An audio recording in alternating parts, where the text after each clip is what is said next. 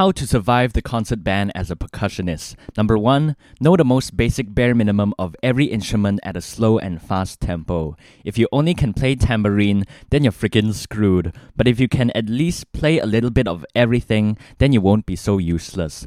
Number 2, know how to follow the conductor at slow and fast tempos in 2/4, 3/4, 4/4, 6/8, and 12/8. Number 3, adapt and change.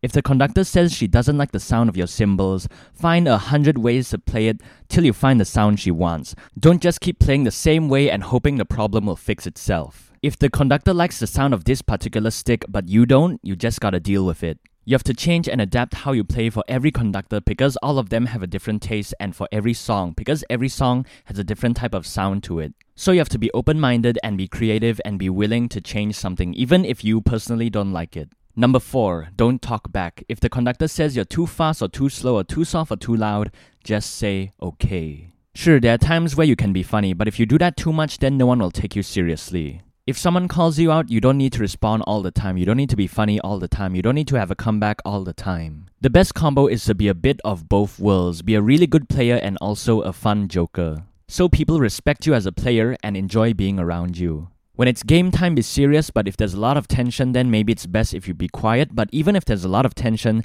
you can maybe throw in a joke in there to make people in a better mood, but depends on the situation, and it depends on what person you want to be perceived as. Number 5, being confident will put you miles ahead of others.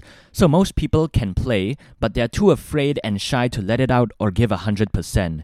If you dare to be wrong, you're dare to fail, you're not afraid to play or make mistakes, then you have the right attitude to be a great player. It's better to be confident playing wrong and don't hold back at all than to play it correctly but you're playing it too timidly. If you have a part, then play it. Get the job done. The conductor can either scold you for playing too soft until it's like you never played it at all, or she can just tell you to play it softer because you played it very boldly.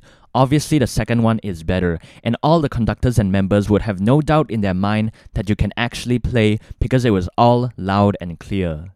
If you're confident, you're not shy, you're ballsy, and you don't care what people think about you, and you view failure as a learning experience, and you're not shy, you're not intimidated, you don't hold back, then let me tell you, you're really gonna get far. Number 6, what goes around comes around. Don't laugh at other sections because they played something wrong. It will definitely come back to you. Treat everyone with the same respect. I could never play blowing instruments, so I have no right to think that I'm better than them in terms of that. But for character and attitude and musicianship, that's a different story.